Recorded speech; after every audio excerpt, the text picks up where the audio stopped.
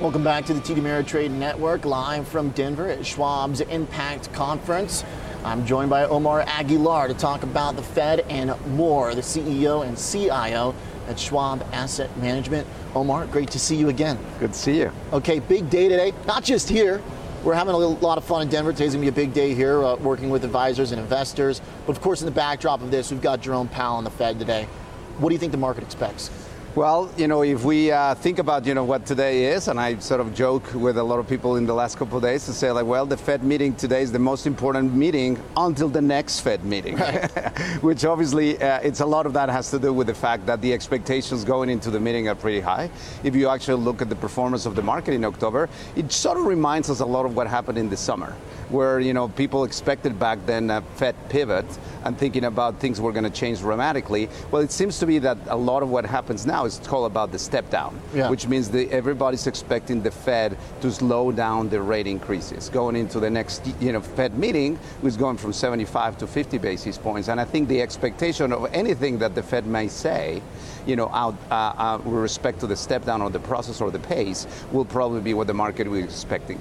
I would probably say expectations are high that the step down will come, and I think anything that says one way or another will probably be, interpreted, in a way that the market will swing. How much do you think Powell can commit to something specific, like a set level of increases at 50 or 75, or will he still hide behind the data dependency and try and avoid having to pin that tail on the donkey? Yeah, again, if we go back to the experience they already had, just not too long ago, like in the summer, expectation is he's not going to commit. The expectation is he's going to leave it wide open. He's going to actually leave his options open to avoid having to go back what he did back then with the Jackson Hole, speech. Right. Making sure that, he understands that, yes, the Fed is here to fight inflation. The Fed is here to continue to raise rates. The Fed has a target of 2% inflation target in the medium term. And I think a big part of that discussion will face on, the kind of ancillary discussion that he may have in terms of how much he lags. And what is interesting about the language that he might use is to say, does he think that this is going to be painful? And I think that is probably what the market might be thinking about, whether or not the Fed is worried about recession, and that may determine the pace of the Fed increases going forward. In the data, when it comes to data dependency, do you think the evidence is compelling right now that they need to do something different? Are we seeing data that should concern them? Well, the interesting part of what we see now is that a lot of the data that the Fed uses and a lot of the Fed that economists are looking at, tend to be lagging, tend to be sort of like lagging indicators of data. A lot of that, whether it's, inflation, whether it's unemployment, a lot of that is lagging. And I think what we see today is that a lot of the Fed tightening that has already happened hasn't really just gone into the economy just yet. So the early data that we see, and the data dependent, whether it's housing, whether it's, the sort of small changes what you have in terms of price of, say, autos, that sort of suggests that the economic slowdown is there. However, on the flip side, unemployment and labor is strong. Consumer, spending is still strong. And I think, when you combine those two, that seems to suggest that the Fed has a little more options and a little more time to actually continue to, work in their tightening process. These areas that are seeing the most pain, housing in particular, arguably the stock market too, largely by intent? Are these the types of things where he'll look at it and say, oh boy, this is worrisome? Or he'll look at it and say, okay, I'm on the right path. I need to keep going.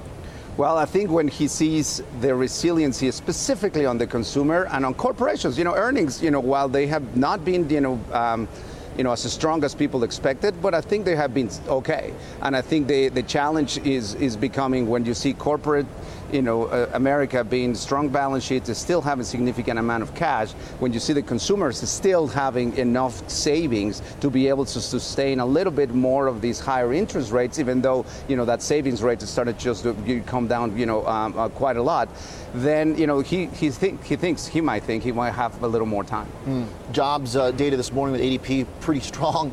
Seems like the consumer still has quite a bit of support from the employment situation.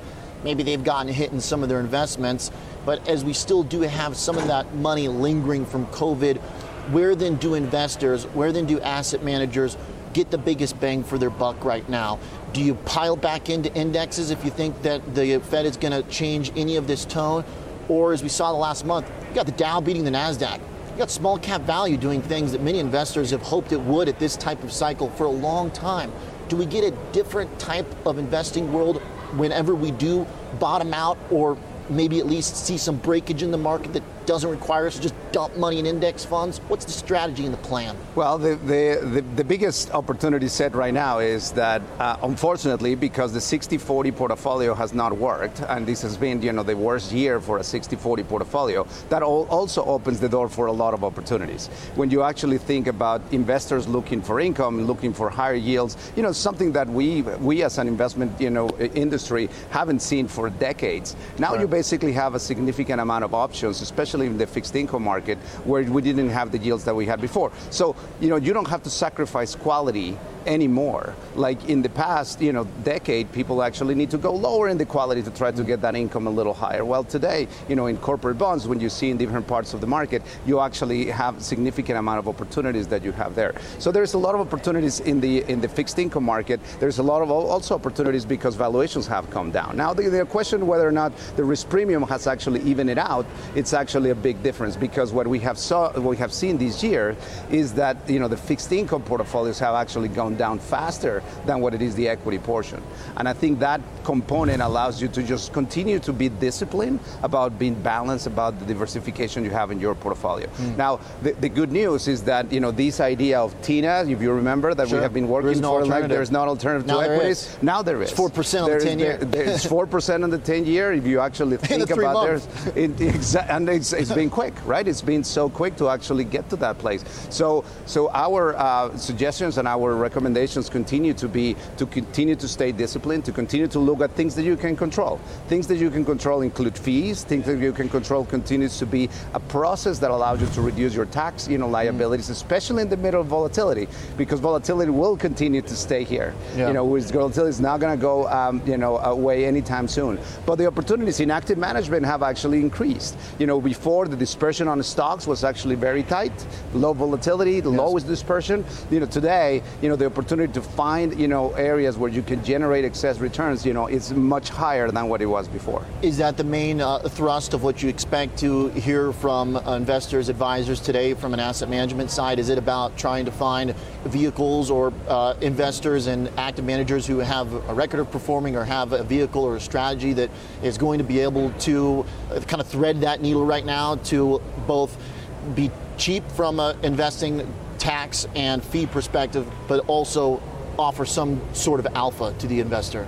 It is sort of like probably the most normal market we have seen in the last 15 years, where yes, there will be opportunities to rewards for any managers that can actually outperform, and anybody that can exploit those bigger dispersions that we see in the market, and that has a track record to be consistent and has a philosophy that applies to markets when there's inefficiencies to exploit.